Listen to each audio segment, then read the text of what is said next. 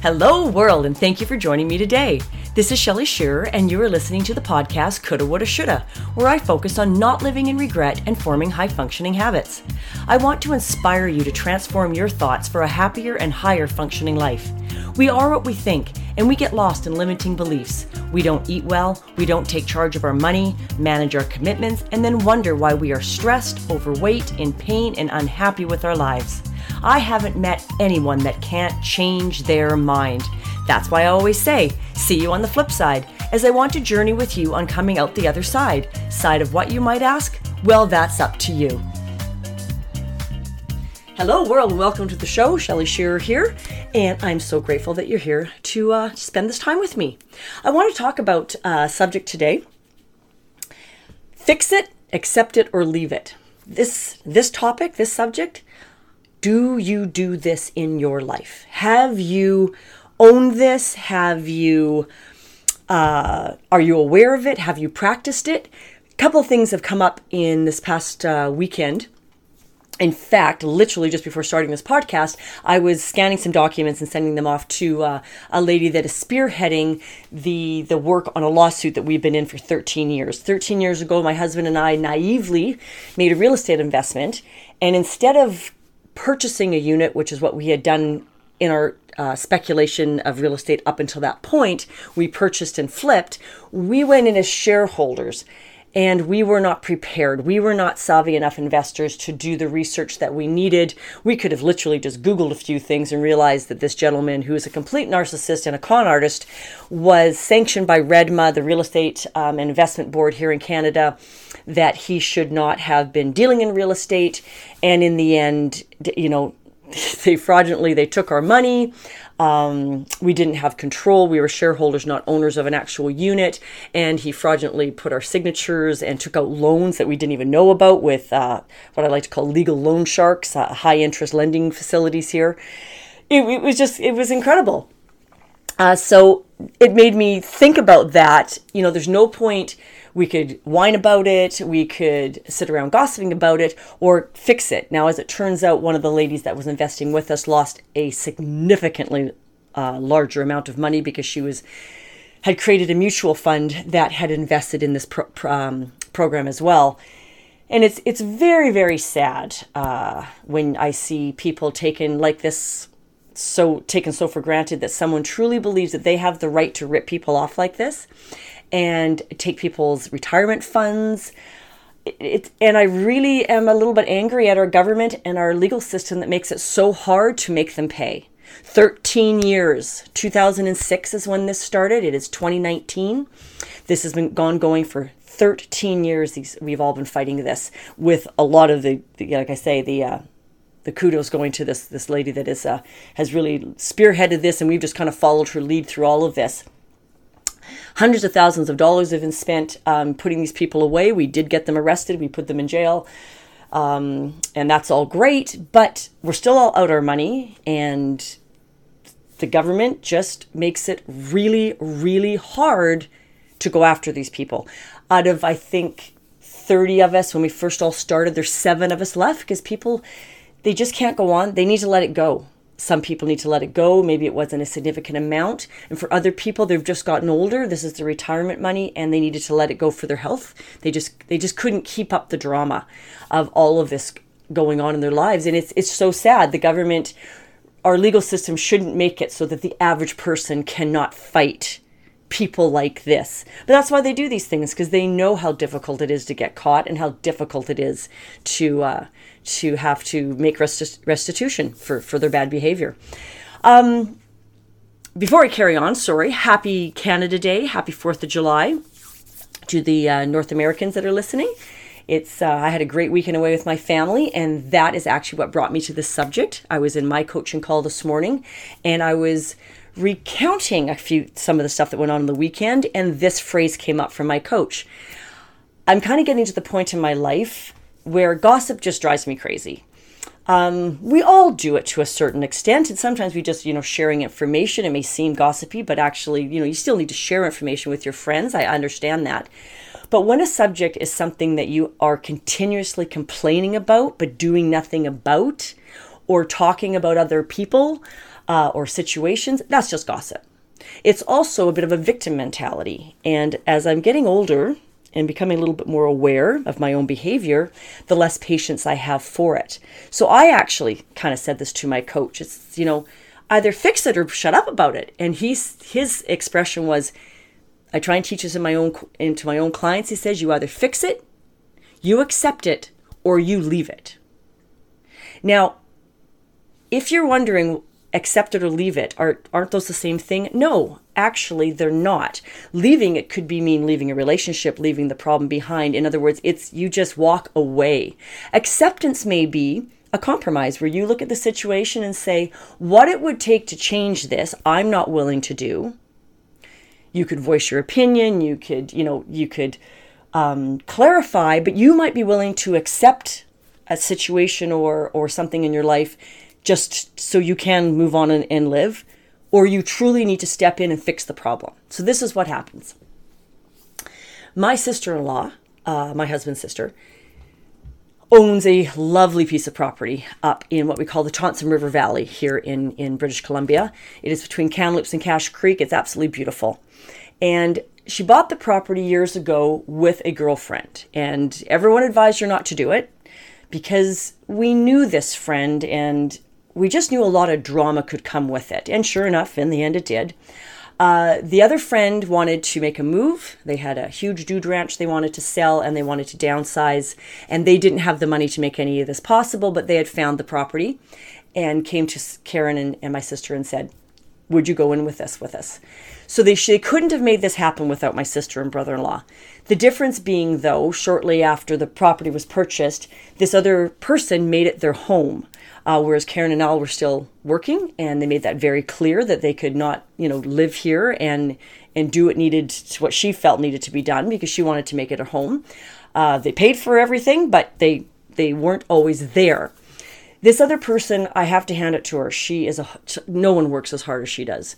But the sad part is she's a workaholic that takes no joy in anything that she does. So for years, the property, my sister-in-law had no cabin on it, no house. There was an outbuilding. And as a family, we would go up there camping and we would just use this outbuilding. It had a bathroom in it and a little kitchen facility that we kind of rigged up in this greenhouse. And we were fine. Meanwhile, over the years, this other friend dismantled a heritage cabin up at her old property and brought it down and created a home and then went to work on this property. Now, I have to say, the property is amazing. It's like walking onto the movie set of a old Western. She has a gift for decoration. She took my brother-in-law's old trailer. They set it up on a hill, and then she put a facade around the whole front of it that made it look like a saloon. It's just amazing. She's got a real gift. The problem is the personalities. So what happens is, for years now, we get together and it is just a complaint session about the relationship and what's going on the property. This other person, because she did a lot of the decorating work and has made it look pretty, but she did it for her own purposes. Everyone was very clear that you're not, you're doing this for yourself, but she's developed an entitlement issue around the fact that I made it look pretty, so therefore it's mine. It's like, no, you only own half this property. But she's a bit of a bully, and she's very, pushy, and she has just decided that she just gets to say everything that goes on, and that's it. Well, unfortunately, now that my sister-in-law has built a cabin up there and her brothers are on the property a lot, there's been some showdowns and some harsh words because my husband and his brothers, they do not put up with bull. They just do not. And no one's bullying them around. Whereas my sister-in-law is, she likes to keep the peace. Sometimes we think she's a bit of a pushover, but really, actually, she's just a kind, amazing woman that would rather have peace than be right or cause issues. So she sort of let things go on to the point where this friend just feels that she's entitled to everything. And the family sits around and complains about it every year. And I'd had enough. I just went, guys, you guys either accept that this is the way it's going to be, sell the property and leave, or fix it. You confront her, you sit down, you have a conversation, and you fix it. And this applies to so many places in your life. So back to my lawsuit, Keith and I didn't have the total ability to fix it. We were not prepared to leave it. There's a lot of money at stake here. And we were not willing to accept it. But we had someone we were willing to just support the person that was willing to fix it. So that's all we could do, was just be here with our support to stay in the fight, supply paperwork when we needed it, and show up with legal fee money when they did a cash call. We never wanted to see these people get away with what they did, because they'll hurt other people. In fact, why we were in the middle of the lawsuit originally, to have him arrested, not the lawsuit that we're in now against the lawyers and the financial institutions that never should have done business with him and who didn't keep our money in trust like they legally were required to, hence we didn't get our deposits back. We've gone after them. But originally the lawsuit was about him, getting him arrested for this fraud. And I lost my train of thought for a second. We needed to ensure other people were not being taken advantage of, because if you can believe it, he has been charged and people have seen him in restaurants with new groups of people trying to get funding for a new project. It's like, are you kidding me? The man is charged with fraud. He's going to court, and in the end, he was convicted, put in jail. His partner was low-jacked and stuck in house arrest, but he was still out thinking that he was smarter than us, that he could con the next group of people, and we literally could not sit by and let that happen. So that part of it needed to be fixed. We were not accepting it. We were not leaving it. But this problem with my sister and her conflict in her ownership of her property, any of these three things could be acceptable to her. But something has to be chosen. Because the sitting around as a family and spending, now my husband and I are very fortunate. We live closer and are to the property. We can go up for a couple of extra days, but one of our siblings comes in from Alberta. So there's some distance being traveled here for some people. So if they're only coming in for 3 days, we do not want to spend one whole evening being angry, bitter, and complaining about this other person, her attitudes, her annoying habits, how much she's a bully, how much she's sticking her nose in where it doesn't belong, what right she has to tell us what we can and cannot do on my sister's own property. But we do. We keep sitting around year after year having this same, I hate to use it, I'm going to swear, guys, bitch session over a situation that either needs to be fixed, accepted, or left. And so this year, actually, it happened again, and I finally just sitting on the porch, I was very much more involved. Last year I went up and unfortunately I was feeling very sick with my fibromyalgia. And my family, I love them, but they're very loud. And we're all camping in a really tight little cabin and no one's getting enough sleep. There's too much drinking and my body just really doesn't react well to that. So I was unfortunately a little out of it last year. But this year, not as much. I had a day of rest before and after. And so I was definitely more social. So I'm sitting on the deck and I finally just said to everyone, that's enough. We are ending this conversation right now. Either you guys do something about it, but we are not spending another whole evening of only a 3-evening visit of family that some of them we only see once a year, complaining about this woman for one more minute. Because all we're doing is giving away our power. She's not bothered. She's not bothered at all, really. She's winning. She's getting her way. The rest of us are losing our time, our enjoyment, our family time, and really our mental health, complaining about this over and over and over again. So where in your life could you find situations like this? Because honestly, for the most part, you have situations like this, most people do, every day of your life.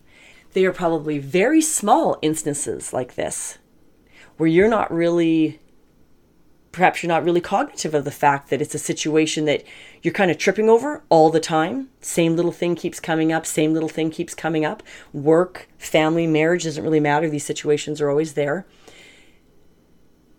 Think of those things if you can, and then apply this. Fix it, accept it, or leave it. It's really not rocket science. It's 3 choices. And decide what it is you're willing to do to get past that situation.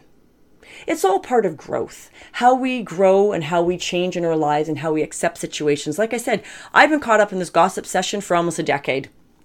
Actually, I'm not going to lie, part of me quite enjoyed it. I get a drink, and with my family, we could all just sit around bitching and complaining about this other person.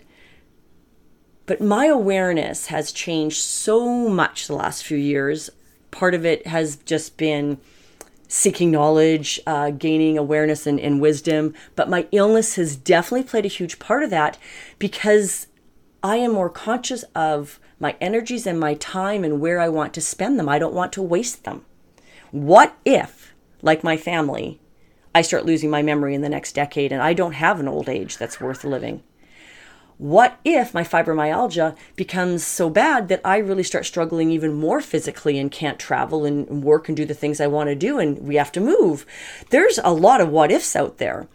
I don't like my energies being taken up with negativity now. I have listened to the book, The Four Agreements, and have gotten, quite aware and clear on things like keeping my word and not making assumptions and, doing my best. These things are becoming more, they've always been important to me, but they're more forefront in my sort of awareness right now. I approach a lot more of my life, my day, my work, my interactions with those things, this new filter right out in front. So I'm not letting as many little things get on the like what I like to call the gerbil wheel, where you don't want to do any of these three things, you just want to complain about it. Well, no. There's been lots of things in my life, big things, where I've made decisions to fix or walk away or accept. But I have to say, it didn't come as naturally or as easy because I hadn't practiced it enough. Sorry. Now it's becoming just clearer, easier. It's like anything. You learn to play the piano when you're a little girl, or even as an adult. You learn your scales, you learn your notes, you learn your scales, you learn your timing, you learn to play simple songs. Till the next thing you know, I don't look at the piano keys when I'm playing the piano. I look at the music because I know where my fingers are going. Why? Because I practiced. So those movements, are innate. In fact, I had to laugh. Little segue. Day after the big barn dance, where 4 a.m. I went to sleep and everyone's up at 8. I can't survive on 4 hours sleep, but I was running on adrenaline. So I'm up in the morning, we're all visiting. I know I'm going to crash any minute now, but breakfast is made. It's a huge noisy ordeal for the breakfast to get made in this family. And there's 20 of us with 10 dogs, okay? So you can just imagine the mayhem. And my sister gets out the games and stuff on for the lawn, because it's finally the weather's changed. First 2 days it was raining, now it's beautiful, sunny. The kids are all out there. She gets the badminton set out. I'm like, really, Karen? I don't know about this. It was so funny. I had no problem hitting that. I am so uncoordinated. It's not even funny. But I played squash for years, and that badminton racket just boom, boom, boom. Now I couldn't do it for long. My physical abilities are very limited, but it was hysterical because it just came naturally. I didn't even have to think about it. That is muscle memory. I have not stepped on a squash court in almost 5 years, but after the first 2 or 3 shots, it just, overhand serve, made connection with the birdie every time. It's just there. That is like it is with anything that you practice. It eventually becomes second nature. So we always equate that with our physical. Practice this, read more, do your homework, practice your physical stuff, practice your sports. But what about our mental attitudes and our emotions? The more you practice keeping control of those areas of your life as well, the more second nature it comes and the easier it is. It is just always easier to choose a better choice, to make a correct choice. If you are constantly thinking about not making assumptions, and then it's right there, so when you go to knee-jerk and go, nope, stop. We are not going into that. We are not going to tell a story about a situation that we really know nothing about. Now, I have to laugh because this is one of my dad's favorite things, and my husband does it as well. Makes me laugh. I'm not going to lie. I enjoy doing it, but it's more of a game. But these guys actually get themselves all worked up. What if? And they start telling this whole story about a situation that they saw one little piece, or someone do something, or someone say something, or an expression cross someone's face, and they are writing the novel about that situation, making all the assumptions in the world. And I just laugh. My husband can actually make me almost laugh. I'm crying. It's just like, I've been in the car, bent over going, are you kidding me? You got all of that out of that. And he's looking at me, what? It's like, okay, bud. That is practice. Not to do that. Not to doing it's very easy. So it's practice not to get into that habit if you tend to do that, and you're laughing right now or wondering, oh, do I do that? You probably are. Stop and start thinking along these lines. Fix, accept, leave. Think about not making assumptions. These are pillars of a personality or a character trait that you might want to incorporate into how you move forward in your life. Doesn't matter where you are, what your age is. There is no wrong time to change your mind. I talk about this all the time. Just change your mind. So if your mind being changed is, like it is for me, quit making the assumptions and quit gossiping in my particular case, then that's going to be forefront. You're going to be more cognitive about it, and you will start making better choices, and you will shut it down sooner. Now, I am a very emotional person. My friends all know this about me. I have struggled with it my whole life. What I had to learn is to accept that about myself. So I'm not embarrassed by my emotions anymore. The difference is owning them and is saying, yeah, okay, this is how I'm feeling right now. Okay, I can accept that. Do I want to feel this way? No, not really. Okay, so what am I going to do? Well, I'm going to own this anxiety I'm going through right now. Yep, feeling pretty anxious right now. I've been through this before. I got ways to get myself out of this. This too shall pass. There's a whole lot of little working mechanisms here that work really well for me anyways. Verbalizing it for me, by the way, is one thing. I'm on a bit of a segue here, sorry. Verbalizing for me is a big thing. So I have a husband that understands my issues, and I right away tell him, I am struggling right now. This is what's going on. He's like, oh, okay. So he doesn't add to that. In fact, he gets very supportive, which I appreciate. That part of my personality I hid for a long, long time until it would blow up in my face. So I really, in my 20s, teens especially in 20s, spent a lot of time hiding and trying to be totally in control all the time, like just locked down control. Well, do you know what? For one, for the average person, that's not healthy. But for someone highly emotional like I am, who thinks first, feels first, thinks second, that is dangerous. And I have put myself in a lot of bad situations over the years because I bury it, and then it freaking explodes like a volcano. Or I knee-jerk, or I say stuff and get into fights with my family that is stuff I should have just had. I should have fixed it, accepted, or left it. Instead, I bottled it, and then I blow. Not a good way to be, okay? So if you can see these trends in your own life, and you can see some of these behavior patterns, then get your mind cognitive of how you want to be and how you want to change those behaviors. And the more you think about it, the more you practice it, the easier it will come until it is a little more second nature. Now, for instance, I'm not sure how to say this actually without sounding vain. Oh, well, it doesn't matter. I'll tell the story and you guys can take it how you like. It is very easy for me to be kind. I don't really think twice about it, whether I'm by nature, I'm just born this way, or my father, his influence raised me. I definitely give a lot of gratitude to relationships for that. For instance, I've told the story before, dating. I had a couple of wonderful boyfriends in my young life that taught me to show better respect and language in a relationship, because I have a mother that's sarcastic and judgmental and verbal about it, and has been her entire life. Just the stuff that comes out of her mouth. It's a habit I picked up. It's very normal in our family. But you bring someone that's not like that into my close family circle, and they are appalled and offended sometimes.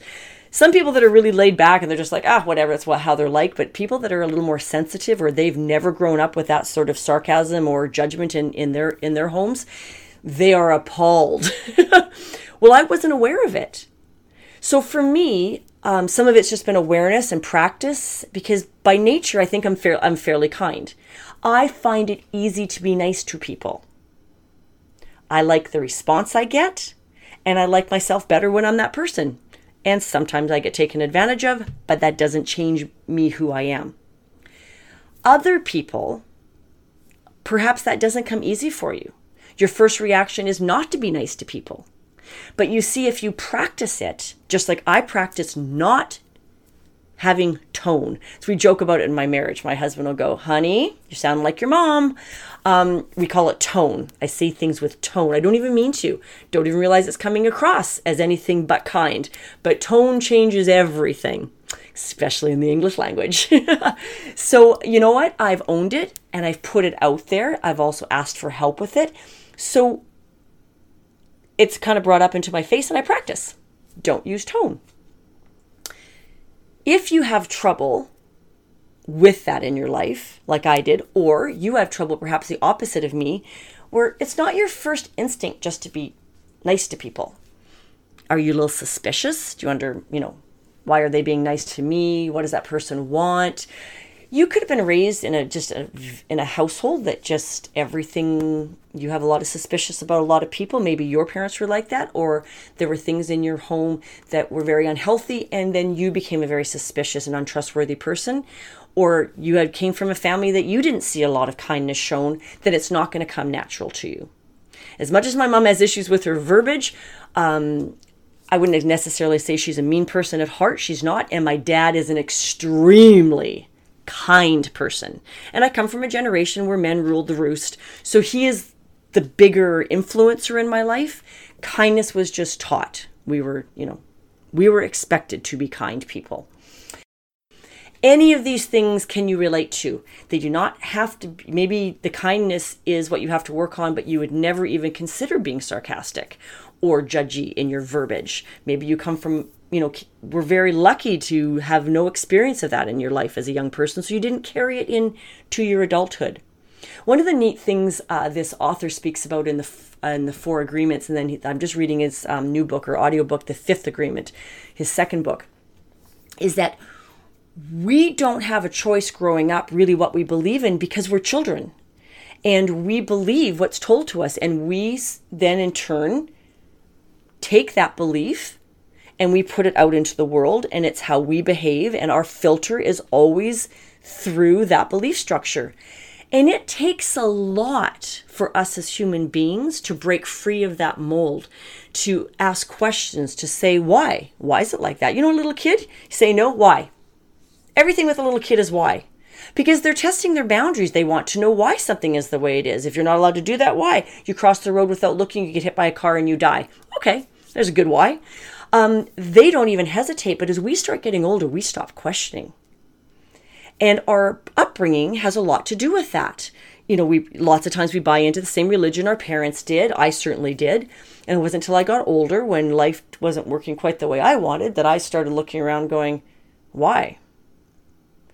And I took a huge, break, or I guess left turn from a lot of the belief structure. But I eventually came back to it because I truly have faith in a lot of the things that I was raised with, but I still want to question, always question. 100 years ago, has it been that long? How long ago was penicillin invented? Or people, the Wright brothers, when they invented the plane? I love history, but I can't remember dates really well. Hundreds of years ago, the Dark Ages, people thought evil spirits, caused illness. They thought bleeding us out when we're already sick was going to help us get well. And we look back at those days now with all the knowledge we have and go, oh my gosh, how could they be so superstitious and ignorant? Well, I hate to break this to you, but 100 years from now, our great-great-grandchildren are going to look back on this generation and go, what the freak were they thinking? And the sad part is, what's kind of interesting is we don't even know what we don't know. We don't know what they're going to come back to us and say that about, because our belief structure is there and we accept it. So that kind of ties back in for me a little bit back to the fix it, accept it, or leave it, because either you're questioning something or you're not happy with something. And you're either going to find a way to fix it, or you're going to accept it and just compromise, or you're going to remove yourself from the situation. You're going to leave it. But that takes a lot of awareness and of opening up your mind to say, but what if? Or why? Why do we believe the things we believe? Why did the Bible become the book that really, I hate to say, it can cause a lot of issues in our globe, but it really, the world may not be predominantly Christian, but the bottom line is Jesus Christ, God, and the Christian religions are prevalent across this globe. They have caused wars. They have caused division, hatred, love. It's quite endless. And still to this day, we as human beings use it as a moral compass. Even if you say you're agnostic or you have, what's the word I'm looking for when you don't believe in God at all? Atheist is the word I'm looking for. But we still believe, more or less, it's wrong to kill, and it's wrong to lie, and it's wrong to covet our neighbors, and it's wrong to steal. We still believe a lot of what goes on in our society based on the Ten Commandments. So it's quite fascinating to me that we believe all this and forget where it comes from. So even the non-Christians is what I'm actually really saying, people that don't necessarily believe in the Bible or God. But we still base what our belief systems are on, and we forget to recognize where we're getting those belief systems from. Like, what sort of drove this behavior? And the belief systems that we carry with us, that we were raised with, the agreements that we agreed to, and the truths or the lies that we've accepted and live our life by. So to wrap this up and bring it back together, bring it back to how this started. In your life, there is a lot of awareness that needs to be implemented so that you can see where your behavior is good, bad, or indifferent, where you can find peace. But sitting around gossiping about something and never doing anything to change it is a theft of your time and your integrity. Fix it, accept it, or leave it. I hope those words spoke to you today. Thank you for joining me. Have a great day, everyone, and I'll catch you on the flip side. Thank you again for joining me today, and remember to focus on not living in regret. I invite you to subscribe to my show so you don't miss a thing. You can reach me on Facebook, Twitter, and Instagram at either High Functioning Habits or Living Well with Shell. And I invite you to leave a rating on my show about what you like best, or message me with something you'd like me to speak on next. Remember, willpower will only get you so far, then you better have a plan.